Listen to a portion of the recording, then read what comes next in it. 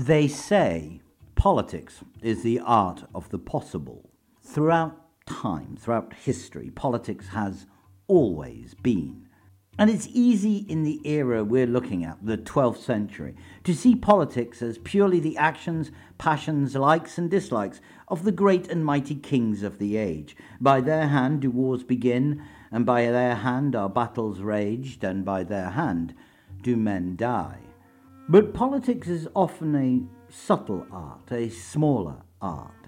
It's a game of looking for circumstances to play an advantage. In the 12th century, there was no democracy, but politics was alive and well.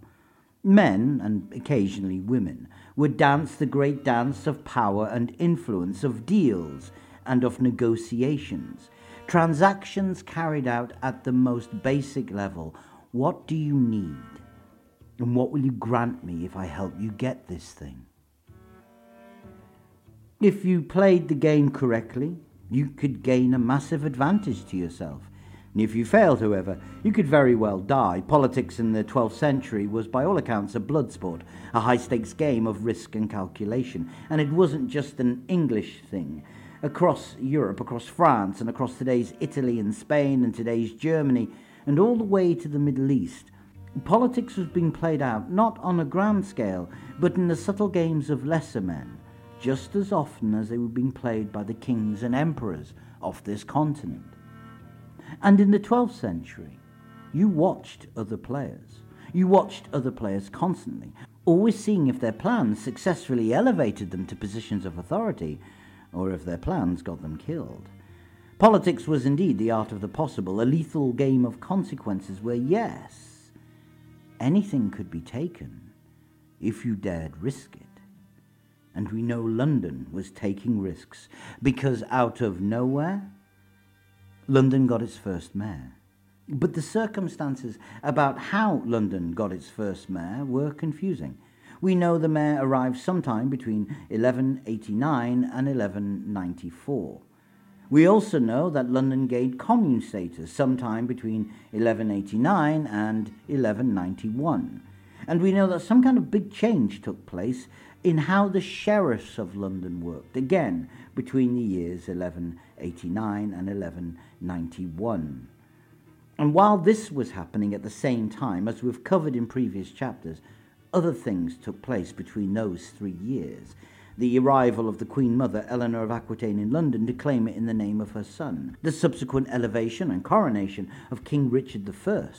The conflicts between his Chancellor of England, William Longchamp, and Bishop Walter of Rouen, the troubleshooter sent to keep an eye on Longchamp, and the King's brother, Prince John. And of course the actions of King Richard while he was on crusade. All of these took place between the years 1189 and 1191. And we have to take on board that the city had actually during this time turned in upon itself, and the loyal and dutiful Jewish citizens had been slaughtered on the streets of the city before fleeing to the Tower of London, which had subsequently been expanded under the Chancellor's orders, also between 1189 and 1191. There was a heck of a lot going on, and every part of these events played a role in the changes to London during this time frame. So what exactly was happening in London at the time, and can we piece together the clues to construct a realistic and coherent argument to explain it all away? Well, I certainly hope so.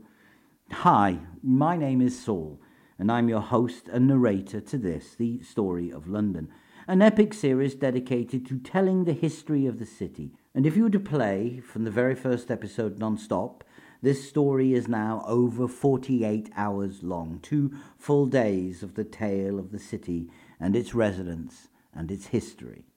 We have reached the year 1191, and it's now to look at everything that had been happening before and to try and place it into context. What was going on in London? What were those oligarchs up to behind closed doors? Let's find out, shall we? Welcome to chapter 77 of the Story of London. The London Podestra.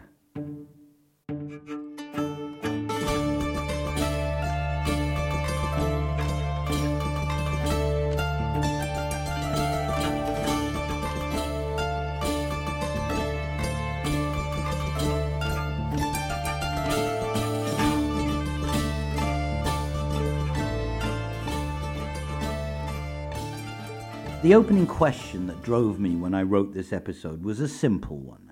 When did the mayor position in London begin? What year did the first mayor appear? Now, the Corporation of London, who would be experts in all things in London's history, maintained the first mayor appeared in the year 1190 or so, and that works. However, there's a lot of detail that maybe throws that date a little bit into question. What kind of detail? Well, to grasp that, we need to ask another separate question first, and that question is, when did the idea of a mayor even come from? To get to the origin of the office of mayor, we have to almost forget all our modern thinking about what the term means. I mean, over the centuries, the mayors of the big cities of the world, with their sweeping metropolitan powers, could give us a very wrong impression about what a mayor was. Added to that, in the nearly 1,000 years since the post was started, the position in London was to gain a bunch of extra and additional duties. Today, the position is known as the Lord Mayor of London.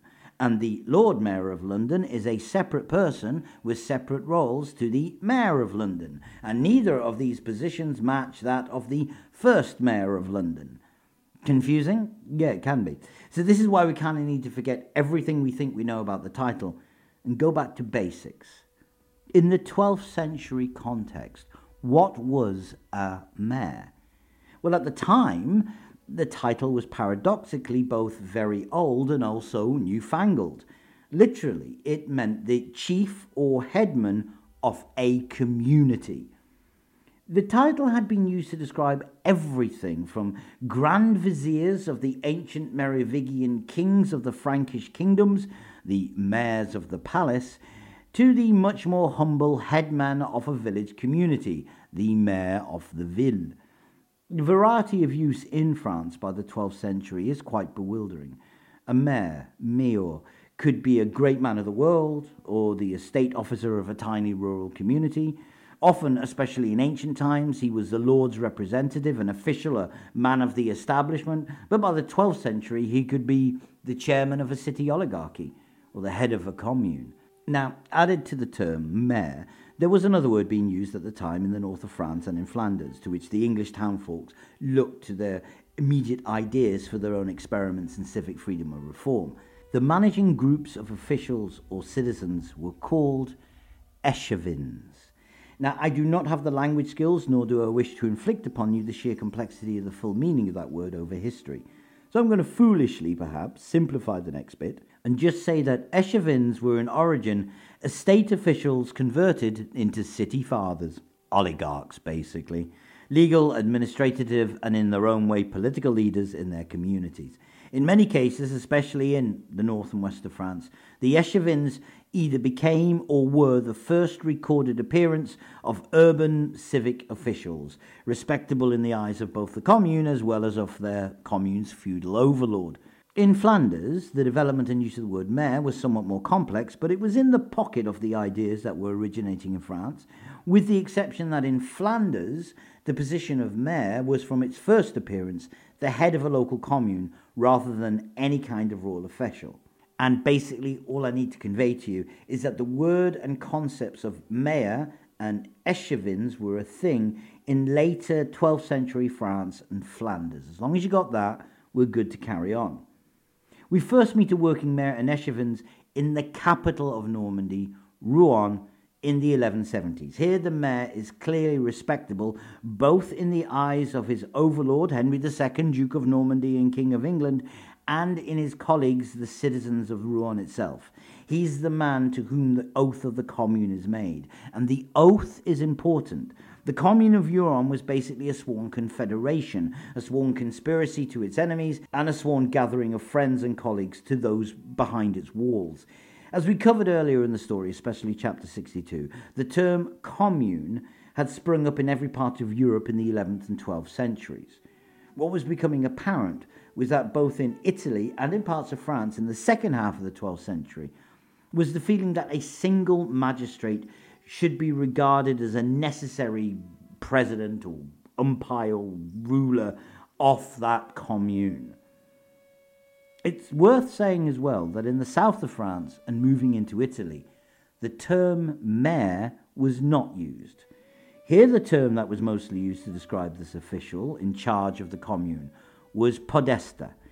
The word seemed to have been a derivative of the Latin word potestas, the power, the authority. In numerous Italian compounds of north and central Italy in the 1150s and 1160s, such independent governments as the citizens had managed to establish lay primarily in the hands of groups of consuls, their word for escivins, and these soon came under the single magistrate or leader who originally seemed to hold titles like rector, but eventually the title Podestra seems to have won out in those regions. And there is more to it than that, and I could include a whole discussion that actually what made the term Podestra more common during this era were the actions of the incredibly powerful ruler of the Holy Roman Empire, Frederick Barbarossa. He appointed Podestras as imperial representatives in several cities, but it's complicated enough already. And the reason I'm stressing all these European links is to emphasize that all these things happening in northern France and Flanders and in the Italian peninsula were being noted and observed in London. Yes, we can say with some authority that the towns of northern France and Flanders were closer to London than Genoa or Bologna, and it is to the north of France that we shall find the immediate source of the title and function of the mayor as London was to understand it. But it would be quite false, however, to suppose that the citizens of London in the late 12th century had a narrow horizon bounded only by the frontiers of Normandy. This was a cosmopolitan age in which the natives of England did feel part of the wider world. Of course they did. Their king, Richard, had spent his reign so far settling affairs in Sicily, Cyprus and Jerusalem. He's going to go on to become a prisoner in Germany and then wage war in France. Back in chapter 74, I had covered the arrivals of high-profile international figures to the city, including the Patriarch of Jerusalem, a man living literally at the opposite end of the accessible world, and his consecration of local churches there in London. London felt part of the wider world always. But London's link to Europe extended beyond foreign visitors and merchants. For example, in and around the year 1189, the year of King Richard's accession, there died in the region around St. Paul's a canon of some intellectual pretension, a man called Master David of London. Back in the 1160s, he'd been a student and then become a doctor at the University of Bologna, and in that period of his life, he had acted as a guardian to other English students there, including two of the archdeacons of the Diocese of London. Through the precincts of St. Paul's Cathedral flowed men who knew France and Italy well. Several of the canons of Holy Trinity had studied abroad, and a historian would be hard-pressed to insist that Thomas Becket was the only citizen of London to have studied at the universities of Paris and Bologna. In fact, as we will cover in future chapters, the merchants of London were slowly beginning to recover from the terrible blows inflicted upon the city's economy by the Danish and Norman invasions, something I detailed in depth back in chapter 52 of the story. And they'd now begun to return to European travel. London-based merchants now lived in small diasporan communities across Europe, which basically means while there is no evidence in document to suggest that the men of London who would go on to make the Commune of London had any direct links to the continent, it would be absurd to suggest they were not aware of these developments taking place in France and in Italy, and of the political changes taking place in urban centres across Europe, especially in regards to how urban communities were being organised.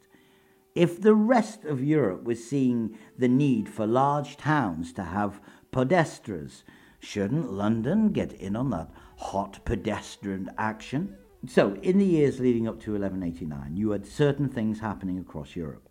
The early commune movement, which had been about the pressures of urbanization, forcing reconciliations of power between feudal structures and urban necessity, had seen the growth of the earliest communes. This, in turn, had led to the creation of certain classes of citizens, consuls in Italy, échevins in France, within whom political power seems to have been started to gravitate towards.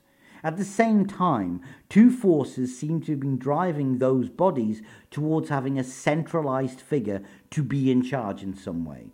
Either the need for increasingly powerful monarchs to have someone they could trust to be in charge, who was also acceptable to the Echevins, or because the communes themselves were prone to instability and civil strife. Thus you see a wave of Podestras, mayors as they were known in Normandy and Flanders, begin to arise and spread in growing numbers. And we can actually see evidence of the transmission of ideas taking place in Europe, how they were literally spreading north. The first known Podestra was established in Lombardy around the 1130s. Now, it's not impossible that the institution is somewhat older than that, but we have no documentary evidence to prove it. Now, the earliest known mayor, in the context we're talking about, appears briefly in Soissons in 1136. The next of which we have documentary witness of are in Rouen and La Rochelle in the mid-1170s, spreading north, you see.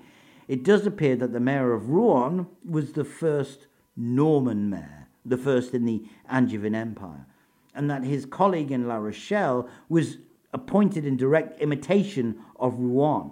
And it's evident that the liberties of La Rochelle, which were then copied by the town of Pouton, had been imitations of the liberties granted to Rouen.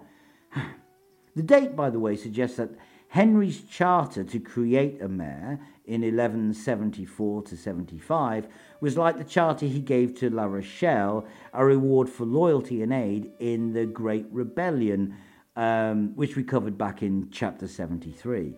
Now, the thing is, Rouen had actually received recognition of its commune status decades earlier. Back during the anarchy, when Henry's father, Duke Geoffrey of Anjou, conquered Normandy, he'd made a treaty with the citizens around 1144 or so, and his son Henry, the future Henry II, had confirmed this status. As he really didn't want to worry about Rouen, he was just focusing on claiming England around 1150, and then in the 1170s, we now have a man called Bartholomew Fergant named as the Mayor of Rouen. So Rouen had gained commune status after London had gained it, but they had that status given to them by the winning side. And London had not only backed the losing side, they had previously tried to lay hands on the winning side's mother, so yeah, this is why they had better advantages than London did. I will say, at first sight, it must seem strange that the title mayor spread in the territories of two of the strongest monarchies of the late 12th century, both those of Henry II and his sons, and those of Philip II Augustus, the King of France.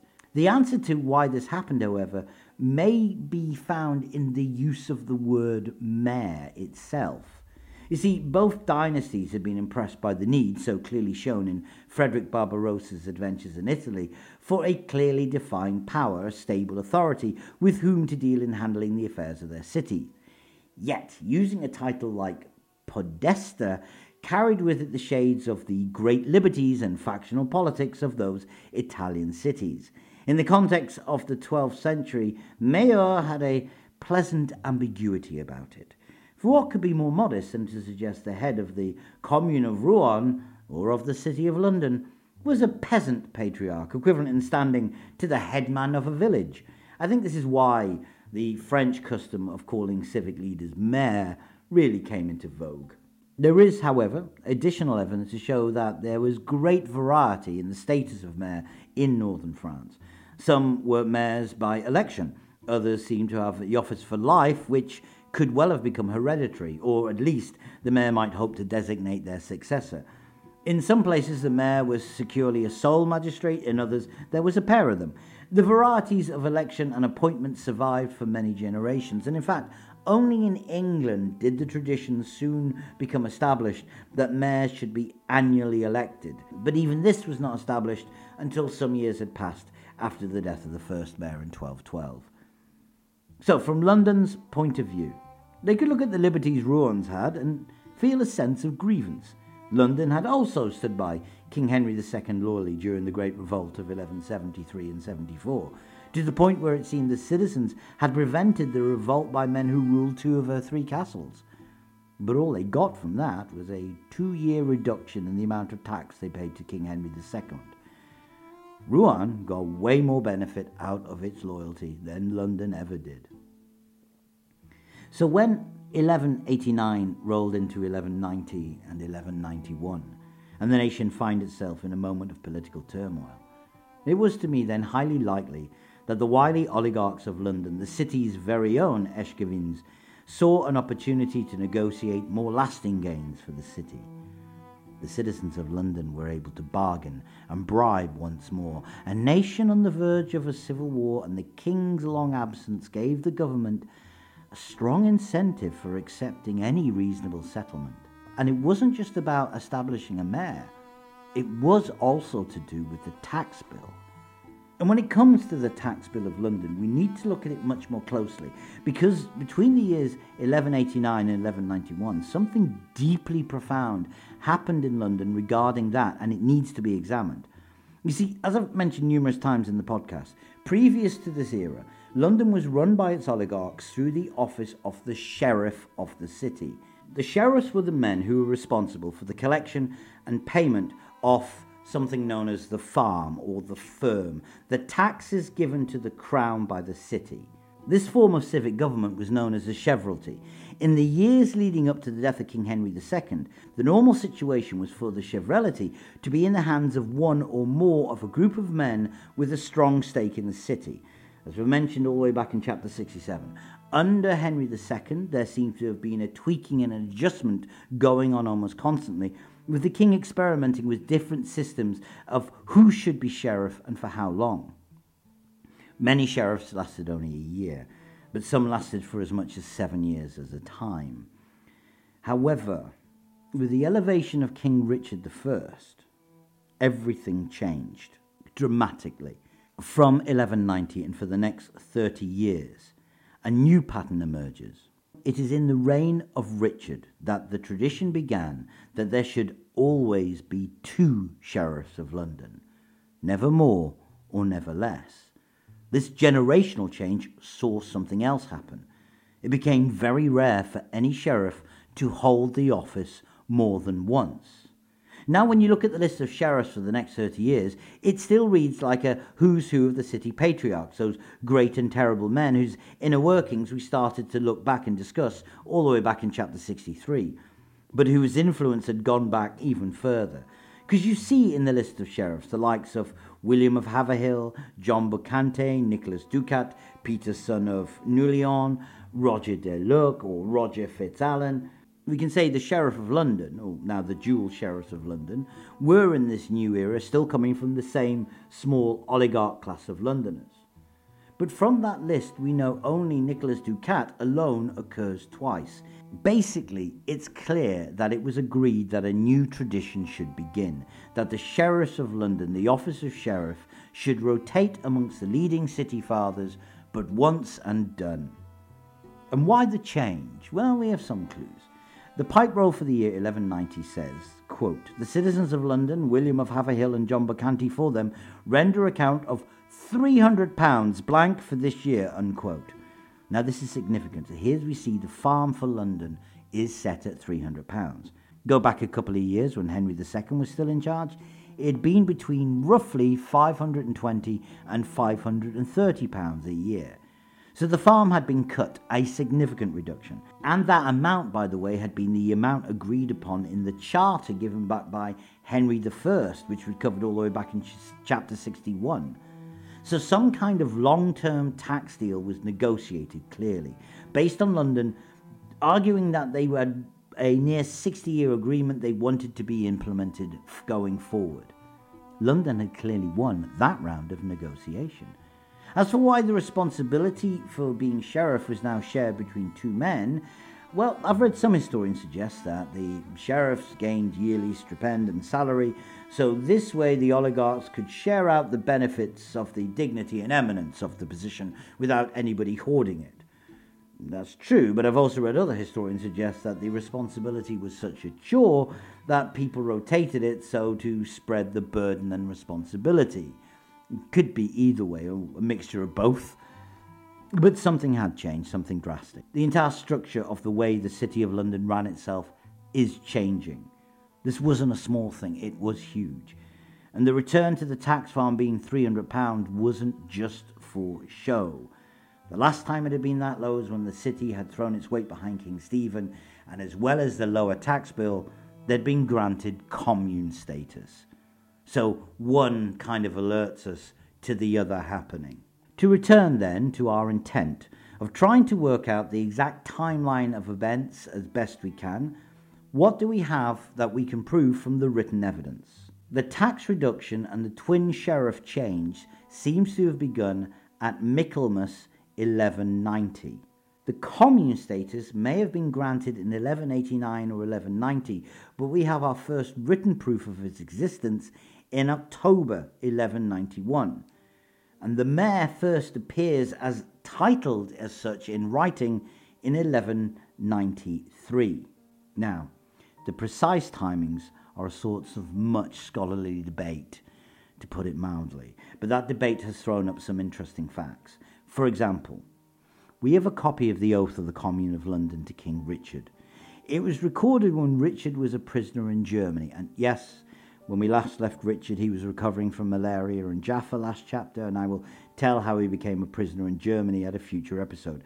But the oath the commune swore to him said that the London commune, quote, will bear faith to their Lord King Richard for his life and limbs and earthly honour, unquote, and that, quote, they will preserve his peace and help to preserve it, that they will keep the commune and be obedient to the mayor of the city of London and to the echevins of the same commune, in faith to their king, that they will follow and keep the decisions of the mayor and the echevins and other good men, unquote.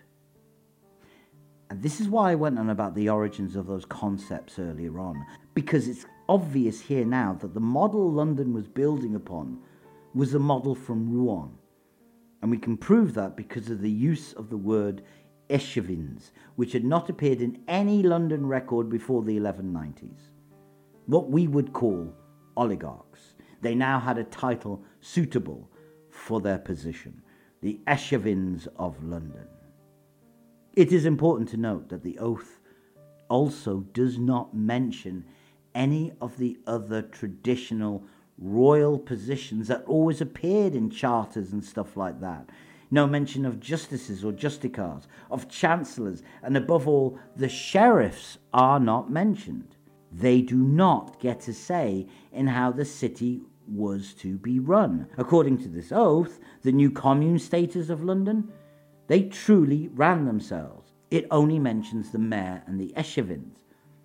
Of course, these other officers are still part of the city. The oath did say the commune, quote, follow and keep the decisions of the mayor and echevins and other good men, unquote. And the actual use of the word good men, the Latin term used at the end was probi homines, good men or honest people. And it does allude to the non-mentioned officers, such as the state officials, being given a bit of a nod here. They're not formally in the structure of the commune, but yeah, we'll respect them. So the commune was London being truly free under a new form of civil government. We can date the first mention of the communa of the citizens of London to the inquest and trial which was being overseen by Archbishop Walter of Rouen, which we mentioned last chapter, even if we do not have any documentary evidence of it being given. And that inquest and trial was held in 1191. The same year, Prince John turns up and London sided with him against Longchamp. And I think we can, studying the pipe rolls of England, and begin to piece some timeline of events. So, this is what I think actually happened. In 1173, Henry II is hit by his great political crisis. London, like Rouen, stayed loyal and true to Henry II. The year after, we see both towns get rewarded by Henry II. Both see a large reduction in the tax bill to the state, their farm. Rouen also gets its echevins recognised and a mayor appointed to build upon its already existing status as a commune. London not only doesn't get that, but the farm returns to its incredibly high amount after only a couple of years. When Henry II dies, his son Richard takes the throne. As I mentioned a couple of chapters ago, Richard simply wanted from England the cash they could give him so he could go on crusade. Every post and privilege was up for sale at an inflated price, and as I said, he reportedly claimed he would sell London if he could have found a buyer. We know from the study of the first couple of years of Richard's reign, the London tax bill had stayed between £520 and £530. But in the roll of 2 years later, 1191, we suddenly see the entry say that there are 2 sheriffs now bringing £300, and that figure was to remain in place for at least a decade. In short, I believe it is the crisis of 1191, with King Richard in the Holy Land and the ineptitudes of William Longchamp driving the country to a crisis, that I think London was able to feel bold enough and in a strong enough position that those oligarchs were able to drive a hard bargain. The bargain I think they struck was the informal recognition by the officers of the state that there was to be a change. The sheriffs of London were to become a ceremonial position from now on, rotated between 2 of the city's loyal oligarchs. They would pay the state £300 a year, the amount the city had negotiated out of King Henry I all those years ago.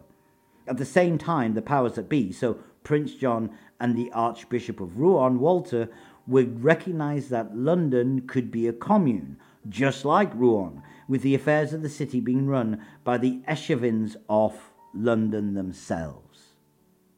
Now the thing is, while this was agreed, it wasn't fully agreed. The king himself had not signed off on it, but he would. In a few years' time, in 1195, London would make the crown a one-off payment of £1,000 during the second era, when Richard was literally selling off anything he could lay his hands on. For me, this payment in 1195 of £1,000 followed about 3 years later, when London paid his successor King John off £2,000, is London buying royal confirmation of the deal they negotiated in 1191. This then is the sum total of our knowledge. A commune was granted to London in October of 1191. The firm of the city simultaneously was reduced to the old £300. And since one of the principal people who could agree to this in 1191 was Walter, the Archbishop of Rouen, it feels to me that if he was granting commune status to London based on the commune status he knew himself in Rouen, then, with all things being equal, those echevins would simply need a Podestra. And so a Podestra was created, the Mayor of London, who we have documentary proof of existing in the spring of 1193, but probably comes from the 1191 deal. With all this in mind, I believe we can say that London was not granted these things like a gift from on high. This is a result of the agency of the rich men of London, the oligarchs. The echevins of the city wrought this from the state. They had seen how, under Henry II, London had become a great money pit, as we covered back in chapter 68. The combination of Flemish bankers and moneylenders, the growing Jewish community, and the fortified precincts of the compound of the Knights Templar had made London increasingly a financial capital of the land, building upon its monetary role as one of the principal coin-making locations of old.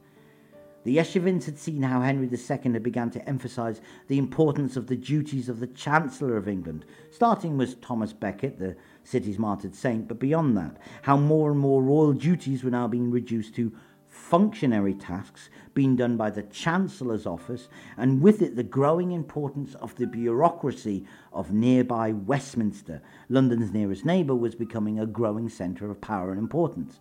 The echevins had seen the elevation of a new king who was not really bothered with centralised control. His eyes were entirely upon distant glory in Jerusalem, driven by an impulsive temperament and a ferocious temper.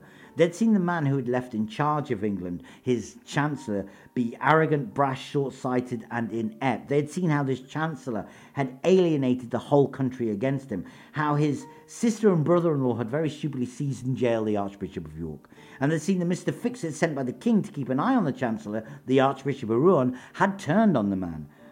These echevins had seen the machinations of Prince John, the king's conniving younger brother, as he positioned himself as the opposition to the chancellor and sought to gain power for himself. They had seen their own citizens turn upon the Jewish community, how the old accord and social equilibrium of London had been destroyed in an orgy of bigotry and pogrom, And these Eshevins had seen how this had forced the reinforcement of the royal garrison of London itself, the White Tower, which was now becoming a ferocious fortress on their doorstep, a permanent erosion of the city's liberties and independence.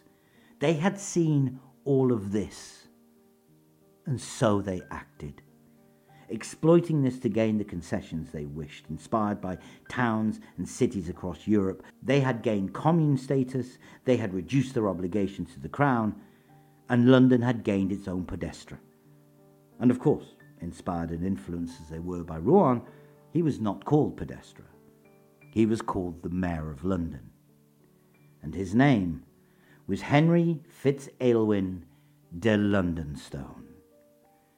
And he was to hold this position for the next 23 years. So who was this man?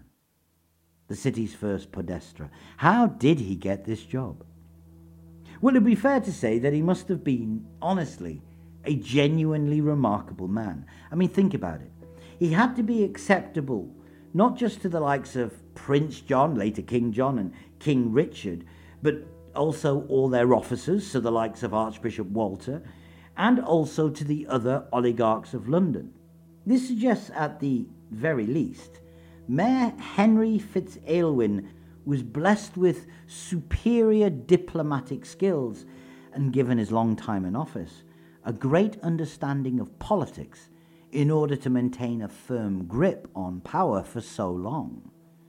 It is, given the time and era, extremely unlikely Fitz-Aylwin was ever elected, even from within that small class of oligarchs, which suggests he simply emerged as the best suited out of the oligarchs of the city. Perhaps he was recognized as Podestra before being granted any title. Perhaps he was a power in the shadows. Despite his vital and crucial role in London's history, much about Henry Fitz-Aylwin is unknown or uncertain. We know he was born into a well-to-do London family, but his name, however, is English, not Norman. And it tells us he's the son of Aylwin, a name derived from the Saxon name Ethelwine. We know that his father Aylwin's house was one where the hustings court was held in the early part of the 12th century. So Henry and Aylwin were both involved in running the city, but these links go back even further. His grandfather was called Leofston, and we suspect he was a Portreeve of London, and we know he was involved in the foundation of Holy Trinity Priory, which we covered all the way back in chapter 57. In fact, the first mayor's Englishness is quite unique here. Amidst the many oligarchs of London, the first mayor's roots tie back to the time before the Normans. All the way back in chapter 21 of the Story of London, I described how during the reign of King Edgar the Peaceable, St. Dunstan had rededicated and created Westminster Abbey in the form recognisable to us all at this era. During that process, King Edgar had granted to the abbey 5 hides of land in a 10-hide region that would become known as Watton. Many years pass. During the reign of Edward the Confessor, this grant to Westminster is confirmed, but it also states that the other 5 hides of land belonged to one of the king's thanes, a man called Aylwin Horn, who some sources say was also known as Aylwin Child, who is a man who established Bermondsey Abbey all the way back in chapter 51, described then as a Saxon merchant who had been granted the land in Bermondsey by King William the Conqueror. And certainly by 1086, so 20 years after the Norman invasion, Watton is being run by 2 Anglo-Saxon Sains, one called Derman and the other called Alward, who we assume were the sons of Aylwin Child. It appears as if they represented that class of Anglo-Saxons who had survived the Norman invasions, the ones who had simply accepted the change in regime, served the new regime loyally, and maintained what they had kept. Now the tale goes that Aylward had died without any children, and then Derman had also died without any children, but his designated heir was his younger brother, Leofston, the Portreeve of London. So basically what we're saying here is, with all the turmoil and conflict that London had faced over the centuries, here was a line of Englishmen who had survived and who bridged the era from the Anglo-Saxon kings over the city now to the era of the early Plantagenets. This was a dynasty whose roots ran marrow deep into the stone streets and sinews of London itself. With such a passage of time, you would imagine that the only way they could survive and become rich during those decades was if their business was as timeless as the city streets itself. And it seems it was. Mayor Henry was probably a man whose business interests probably centred on the making, finishing and the selling of cloth, based on the fact that he was later described as a draper. And it is said he owned a large business premises on Candlewick Street, today's Cannon Street. This property was located close to the London Stone, hence his nickname, Henry Fitz-Aylwin de London Stone. He also had other interests across the city. He owned part of the quayside at London Bridge and properties out towards Portsoken and the east of London. This does mark him as probably one of the city's respectable older English cloth merchants and a keen rival to the Flemish traders at the time who so dominated the English wool trade. It should also be said that Henry and his brother Alan inherited Watton Manor in Hertfordshire, and that the mayor held land in Surrey and at Edmonton in Essex and on the Thames in Kent. His London home was adjacent to St. Swithin's Church, of which he was a patron. In all ways, this Podestra of London, the city's first mayor, stands out. He is neither flashy nor famous. His dynasty is older than most of the Norman or even Danish descendants who now lived in the city. His trade a bulwark of the city over the long centuries. He understands the need of export and commerce. He would know the emerging banking sector. He'd been an alderman in 1168, a younger peer to the likes of Thomas Becket. He was a man of means, from a dynasty that had survived waves of newcomers and innumerable political and societal changes, adapters and survivors. Is it any surprise he was probably a brilliant diplomat and politician? He was the man to lead London into the next 20 years or so of its story, our first Podestra, the first mayor of London. And we're going to examine exactly what he had to deal with next week in chapter 78 of the story of London. Thanks for listening. Hope you enjoyed it. And I'll be back next week. Yeah. Bye.